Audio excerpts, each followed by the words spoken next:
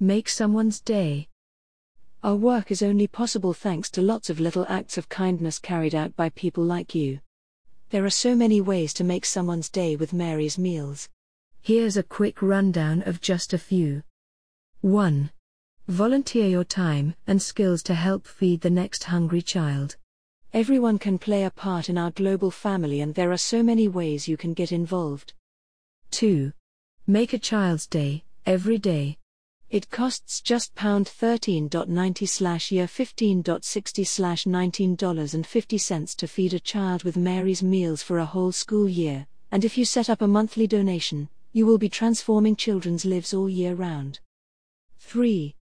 Help to spread the word about our life-changing work. Tell your friends and family about Mary's Meals. 4.